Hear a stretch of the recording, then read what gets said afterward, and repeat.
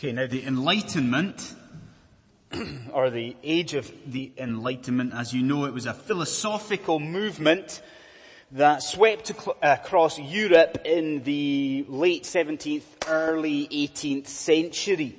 Now, the chief characteristic of this movement, the Enlightenment, chief characteristic was, of course, this sort of desire to move society away from the shackles of religious thought and to move society toward a human reason and human logic as the source of authority and legitimacy. So you see the idea of the Enlightenment to move things away from the Bible, move things away from the church, and to turn for the answers to the big questions in life, the great questions in life, to turn instead away from the Bible, away from the church, and to turn towards human logic and human thinking. Now, you would agree that in some senses the Enlightenment was incredibly successful, wasn't it? This movement, it took hold in all manner of disciplines, from philosophy to science and so forth. Okay, though, here's the question we need to ask. Has it worked? Has it? Has the Enlightenment worked? Has human understanding, has human wisdom really answered the big questions, the great questions that man is asking? When we try to take Almighty God out of the equation, if we try to take him out of the picture, does man have an answer to why it is that humanity suffers? Does man have an answer to why we're here? Does man even have an answer to what it is that life is all about? Has the Enlightenment worked? Well, this evening in our time together, what we are going to do is consider the limitations and the shortcomings of human logic and human reasoning. The limitations of that. And to do this, what we're going to do is to turn back to that second reading in Ecclesiastes chapter 1. So, I'll ask you to do that just now. If you would have Ecclesiastes 1 from verse 12 open and ready in front of you. Tonight we are going to look very closely at the text. It's a difficult text. You're going to need it there in front of you. So from verse 12 to verse 18, have it there. And first of all, now there's 3 sections to this. And by this I mean the sermon. First of all, let's consider the ineffectiveness of worldly wisdom. The ineffectiveness of worldly wisdom. I don't often do this in our sermons. I want to do it tonight. I want to draw your attention to how the portion of Scripture is structured. Because not only is it interesting, it's beautiful. So please have the page there. Do you see it? Have a look.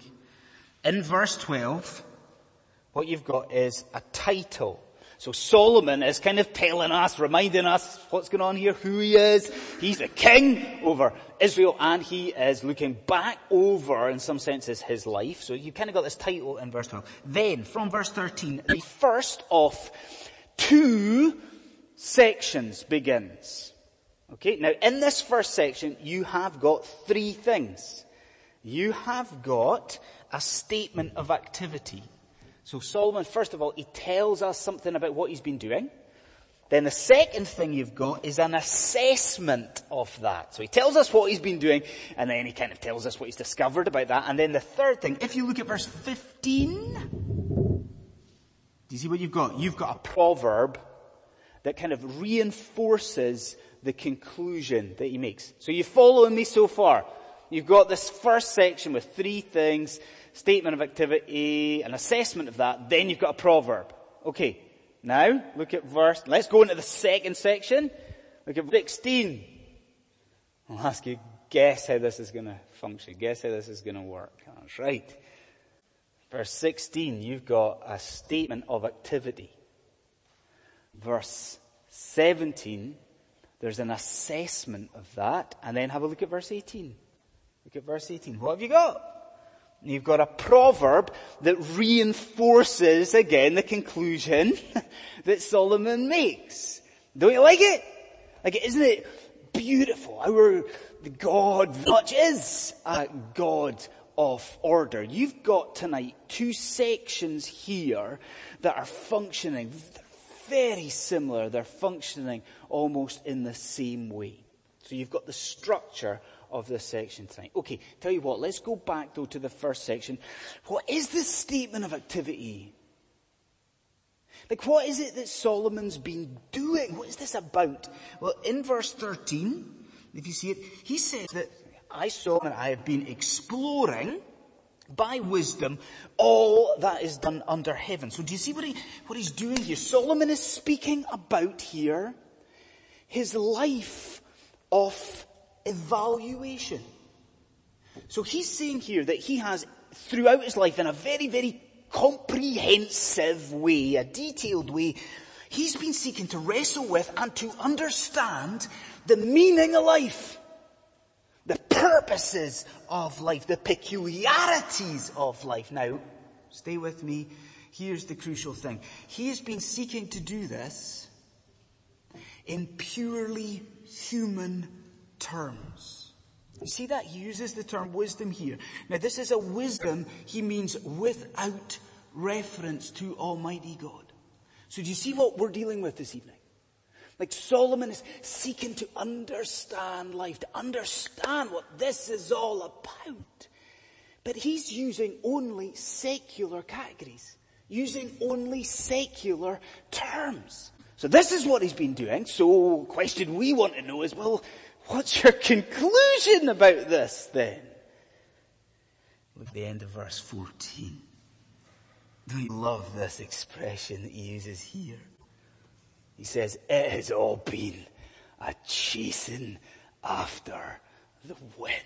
Don't you love the expression? It's been a chasing after the wind. But what does he mean? Well, at home in Woodford, we have a bubble machine. Okay, every family needs to have a bubble machine. Don't they? It's not for me, it's for the children. But it's an ingenious invention. You take it out into the garden, you pour in a couple of tubs of liquid, you press start, and you know what happens, like hundreds of tiny little bubbles fly into the air. And I'm sure you know what it's like. The kids will vainly spend the next couple of hours trying to catch the bubbles, you know. They're running around. You know what it's like? They'll just get their hands on the bubble and the bubble will burst. It's the same idea, isn't it? Isn't it? A chasing after the wind. You see what Solomon's saying? This pursuit of understanding of life using only secular terms, what has it been? It's been a total and utter waste of time. He has just been chasing after the wind. Now, it's fairly depressing. Wouldn't you agree with that?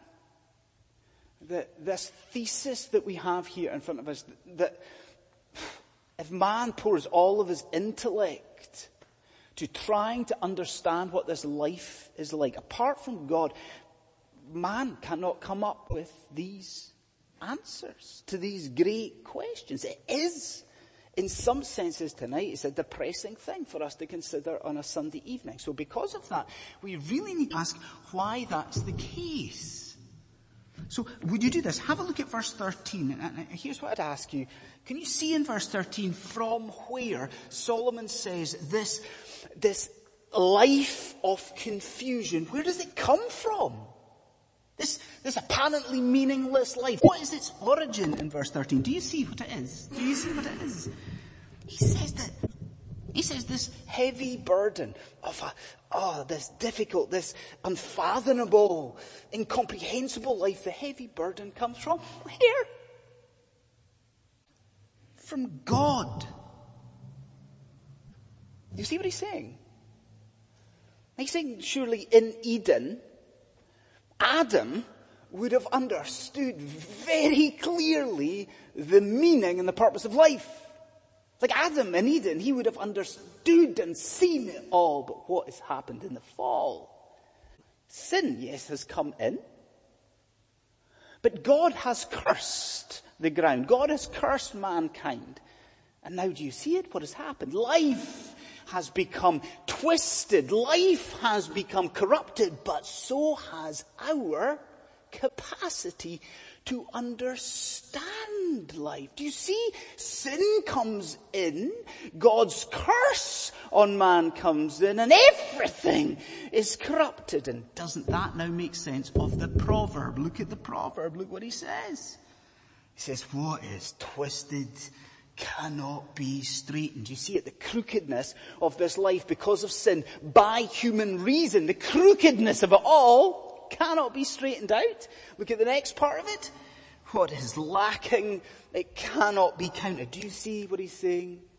This fallen life, this life that is utterly scarred by sin. Solomon looks at it and his conclusion, it just does not add up. Friends, what a conclusion this is, isn't it? It is somewhat dark and depressing. No matter the effort and engagement by man, man will never, ever, ever, ever of himself understand the purpose of life. What do we do with this? Is there anything in this for us tonight? I remember many moons ago being in Glasgow, where I lived at the time, and being in a coffee shop. Shows how long ago it was. The coffee shop is no longer there. But I was sitting there with my friend, and we'd been sitting there for hours, setting the world to rights, discussing everything. And the thing that sticks in my memory was that my friend was down. Like we were at that age, he was at that age. At university, I suppose, where you're asking bigger questions and you're wrestling with things, and he was down. A few things had happened in his life, and he was at the point where he was saying, well, what is life about? Like, what is this about? Why is it that we are here? What is this? Do you know what I said to him? Nothing. Nothing.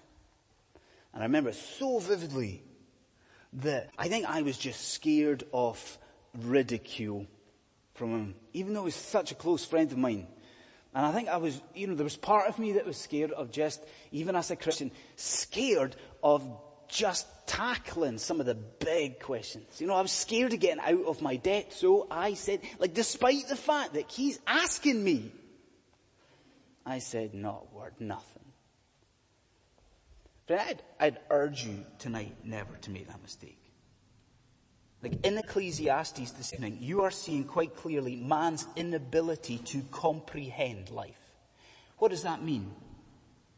That means the people in your life, when they assess their existence, and let me tell you, as well people in your life are going to do that.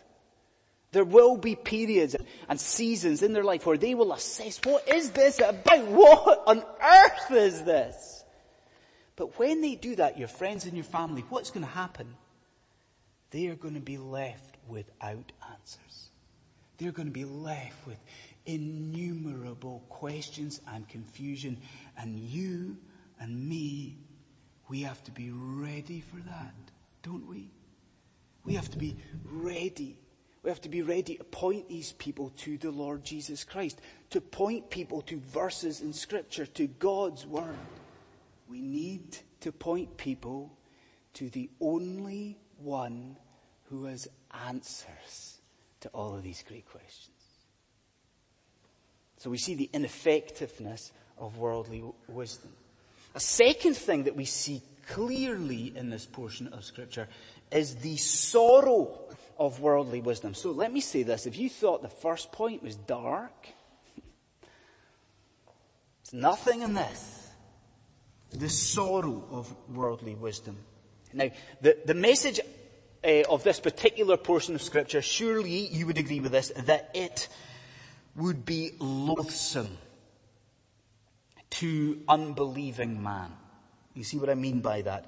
For Scripture to see here that if you combine all of the intellect on this earth, if you combine it all apart from God, that's still not going to be enough to understand the meaning and the purpose of life. That's not a popular message to be preached, I'm sure you would agree. So perhaps what we need to do just now is to address some objections that unregenerate man might have to what Solomon says here. This is how I want to play it. Let's imagine just now, just for a moment, that in here with us tonight was one of the world's leading thinkers. In here tonight, London City Presbyterian Church, for some reason, in has come one of the world's foremost secular philosophers. He's come in here tonight. What would he say about Ecclesiastes 1:12 to 18? What do you think would be some of his objections to Solomon's thesis? What do you think? Well, is this not true? Would he maybe not say this to Solomon? Okay, Solomon, you've looked into life and you failed to find meaning, but we today are different. Would he not say that? Would he not say, well, you, Solomon, you're a man from a long time ago. You're a man from the ancient world. And to be honest, Solomon, a bit unsophisticated back then. But we today, we're different. We have advanced. Okay, you might not have worked this out, but modern man, we might be able to work out the meaning and the purpose of life. You see the objection? You see it, do you? How would Solomon answer that? Have a look. Look at verse 16. He says, I, Solomon, have grown and increased in wisdom more than anyone who has ruled over Jerusalem before me. Now, do you see what that is? That is not, let me say this, that is not Solomon just, showing off a wee bit and Solomon's boasting. What does he say? Oh, I've grown and increased in wisdom. That's not what it is. What is it? It's a reminder for us, isn't it? It's a reminder of who Solomon was. And you know your Bibles, don't you? You know exactly who Solomon was. Who was Solomon, friends? Who was he? He was the wisest man that has ever lived. Isn't that right? He was the one upon whom God has bestowed unprecedented discernment and wisdom. The one about whom God says, listen to this in 1 Kings. Listen to this. There has, Solomon, been none like you, and Solomon, none like you shall ever arise. Do you see the point? Do you see it? No matter how much information and knowledge 21st century man accumulates, no matter how advanced and clever we might like to think that we are nothing compared to this man Solomon. Nothing compared to him. And what does that then mean? That we are not going to figure it out. The man is not, apart from God, going to figure out the purposes of life. So we see that one objection. Solomon swats it away. But I think there's maybe another objection. Now it's an objection that a secular philosopher might have, but I think it's an objection that your friends and your family might have as well. Can you imagine the man in here tonight, the great thinker? Imagine he says this, okay, Solomon, but what if the meaning of life and the purpose of life isn't actually all that complicated after all? What if the meaning and purpose of life is this, just to love each other? What if the meaning and the purpose of life is just to ensure that we do no harm to anyone or anything? You've heard this. I mean, the people in your life say this, do they not? Now, again, my question to you is, how would Solomon, how is he going to deal with that? Would you look at verse 17 with me? Solomon says, yes, I applied myself to the understanding of wisdom, but look at the next bit. Do you see it? Like, I've applied myself to all of madness and folly as well. So do you see what he's saying? Not only in this search for meaning throughout his life has Solomon assessed the great and deep and philosophical things. What else has he done? Like, to find meaning, he's also looked into the mundane as well. Do you see it? It's not just big and deep in there. He's not just sat in this dark room thinking about the philosophical stuff. He's thought and explored the very ordinary matters of life. And what has he found? Look at verse 17. What's his conclusion again? They too are like a chasing after the wind. You see, neither in the deep things, the philosophical things, the complicated things in life, or in the mundane, can man, apart from God, find any meaning? Can any true purpose to life? Now, we see that conclusion in the second section here is the same as to the first. And it is hard. But here's the question I would ask you. If human reasoning and logic, if it cannot give us answers to the questions that man is asking, is there anything that human logic and reasoning can provide us with? Is there? There is, according to Solomon, but it isn't easy to read. Look at the proverb in verse 18. Solomon says this, for with much wisdom comes what? Much sorrow. So the more knowledge, the more human knowledge, the more grief. What does he mean? I wonder if you've heard the name Dr. Samuel Brisbane. Dr. Samuel Brisbane. He was a medical expert. Dr. Brisbane was actually one of the world's foremost experts in the Ebola virus. But what happened was that Dr. Brisbane, in his attempts to try and understand the Ebola virus and interact with the Ebola virus, he himself contracted Ebola. And after this long fight, he succumbed to the disease and he died. Now you imagine that. Imagine that happening to an expert in the disease. If I contract Ebola, such is my total ignorance of that virus, I am not going to have a clue what's happening to me. I'm not going to know what the virus is doing to my body. I don't know what's going to happen to me. But you see how different it would be to that man? He contracts the disease and he immediately knows exactly what's going to happen. Like he knows the stages of this virus. He knows what's happening to his body. He knows what effect this is going to have in his eternal organs. He knows what miseries lie ahead. Here's the thing. That is what Solomon is saying here.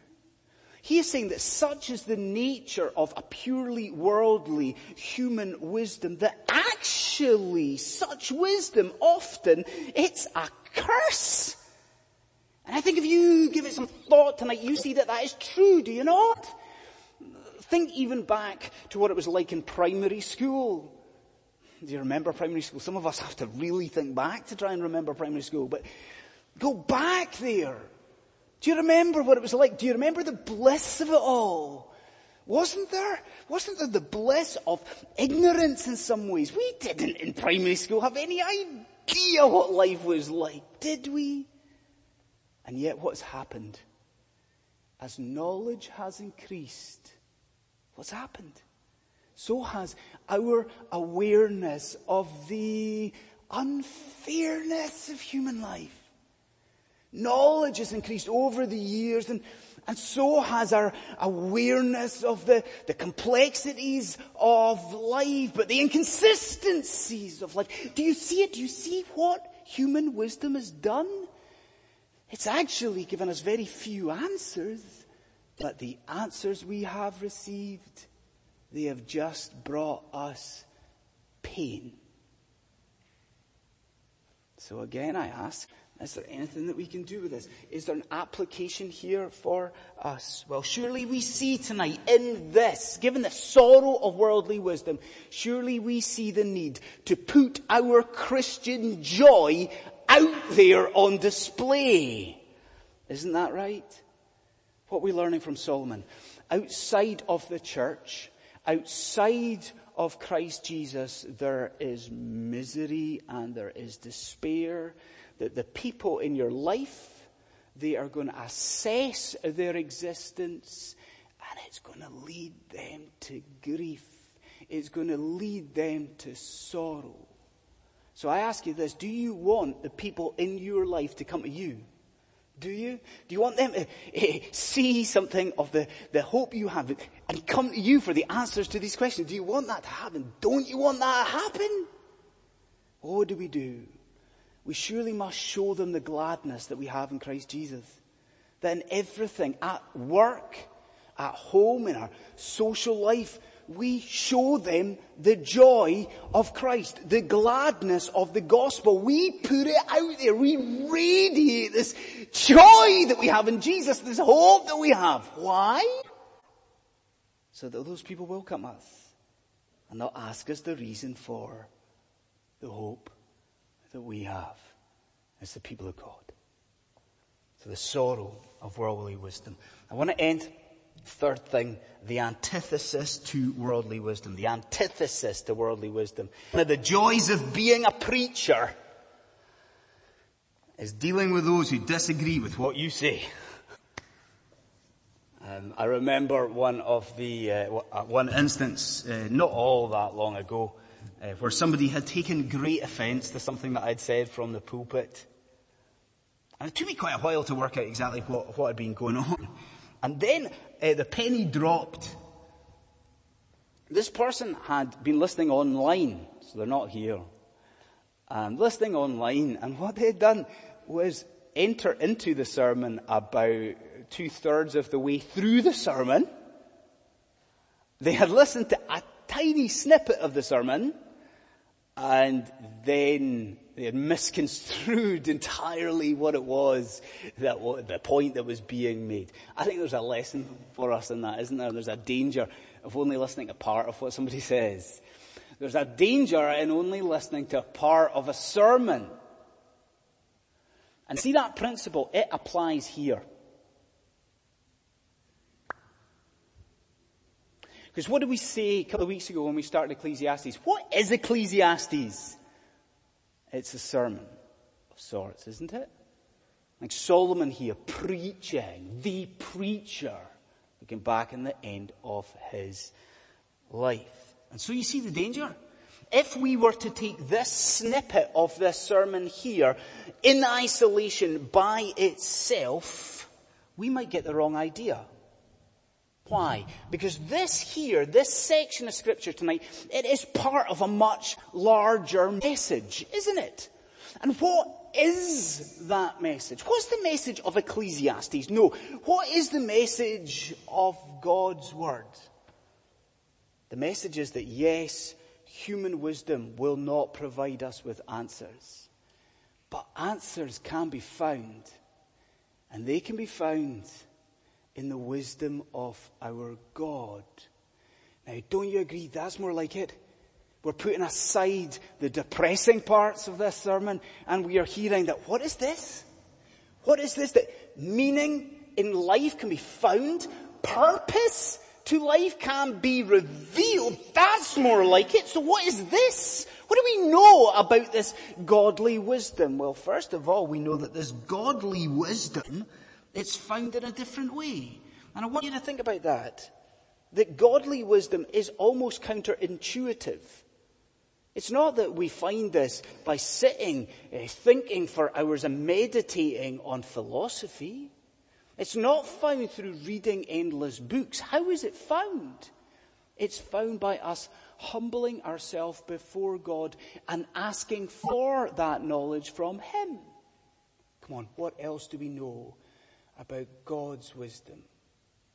Don't we know that it is the complete opposite of the wisdom of this age? The complete opposite. Gabriel read 1 Corinthians earlier on. Did you notice what it was that Paul said there? Let me read it to you. He said this, that the message of the cross, that is godly wisdom. The message of the cross. What is it? What does Paul say it is? It is foolishness to those who are perishing. It is a stumbling block to some, to Jews. It is foolishness to Greeks. Do you see this? This great revelation from God to mankind of where meaning and purpose is found. What's happening to this great revelation? It's been shunned. It has been entirely overlooked by humanity. Why is this? Because it appears to unregenerate man as being madness, as being foolish. And then this is it. Last thing. We'll end with this. What else do we know about godly wisdom? If you listen to nothing else, listen to this. We know that godly wisdom centers and revolves around the person and the work of the Lord Jesus Christ. See, what else did Paul say? He said this, but to those whom God has called, both Jews and Greeks, Christ is the power of God. But what else did he say? Christ is the wisdom of Almighty God. He is the wisdom of God. And I just want to ask you tonight whether you know that to be true. Do you? Do you know that it is only through the Lord Jesus Christ that you will understand the meaning and the purpose of existence? Do you know that it's only through this plan of salvation and redemption in God's Word that you're going to understand why we suffer in this life? That is only through God's grace that you're going to understand why there's goodness and love in this world. And it's only through the cross of Jesus Christ that you're going to understand and see why it is that we in here have hope and we have peace and we have joy. Do you see that, friend, to be true? Do you see that it is Christ who holds the key to all of this? Friends, the message tonight is not desperate. It is not hopeless. It is not depressing. There is meaning in life. But the only way that we will access that is through bowing before God and asking Him to forgive us for our sin. Have you done that? If you have, then you know understanding, don't you? In fact, if you have done that, what is yours? The enlightenment of Christ. Let's pray.